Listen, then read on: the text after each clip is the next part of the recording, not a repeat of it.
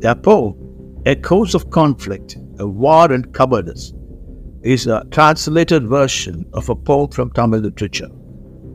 The poem explores the complexities of war, urging the ruler to contemplate the decision to engage in conflict. The focus then shifts to the consequences of soldiers entering the enemy's land, where they mercilessly cut down trees in the tutelary forest with a sharp axes. This action disrupts the natural order, causing the shedding of sweet-smelling flowers and undermining the once vibrant dunes of Aanporunai. The imagery paints a picture of a serene landscape transformed by the brutalities of war, where even the joyous playing of kalangu by young maidens is disrupted. Despite the destruction, the opponent remains inactive, earning the label of a coward. The powerful ruler, adorned with drums and rainbow-like wreaths, is called into question.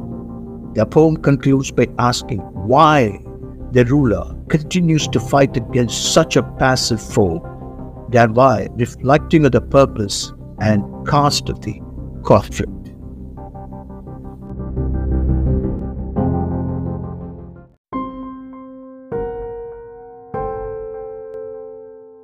Now listen to the exquisite lines of the poem, Echoes of Conflict, War and Cowardice.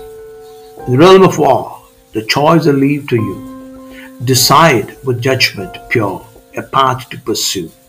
Your soldiers, as they cross the foe's domain, wield axes keen with forest lost game. With long-handled axes, the trees they fell, tutelary woods where tales often swell. Their sweet-smelling blossoms begin to fall under their trust nature's graceful sprawl. Aanporunai's dunes where joy would bloom, maidens adorned in anklets met their groom. Play the game of kalangu, the coins of gold displaced, echoes of falling trees in the wind embraced. The castle gates resonate with the sound, reaching your foe's ears a warning profound. Yet he stays inert in blissful retreat. A coward stands, your drums with wrath beat. The foe you're covered with no mind to engage, yet here you stand unleashing your rage.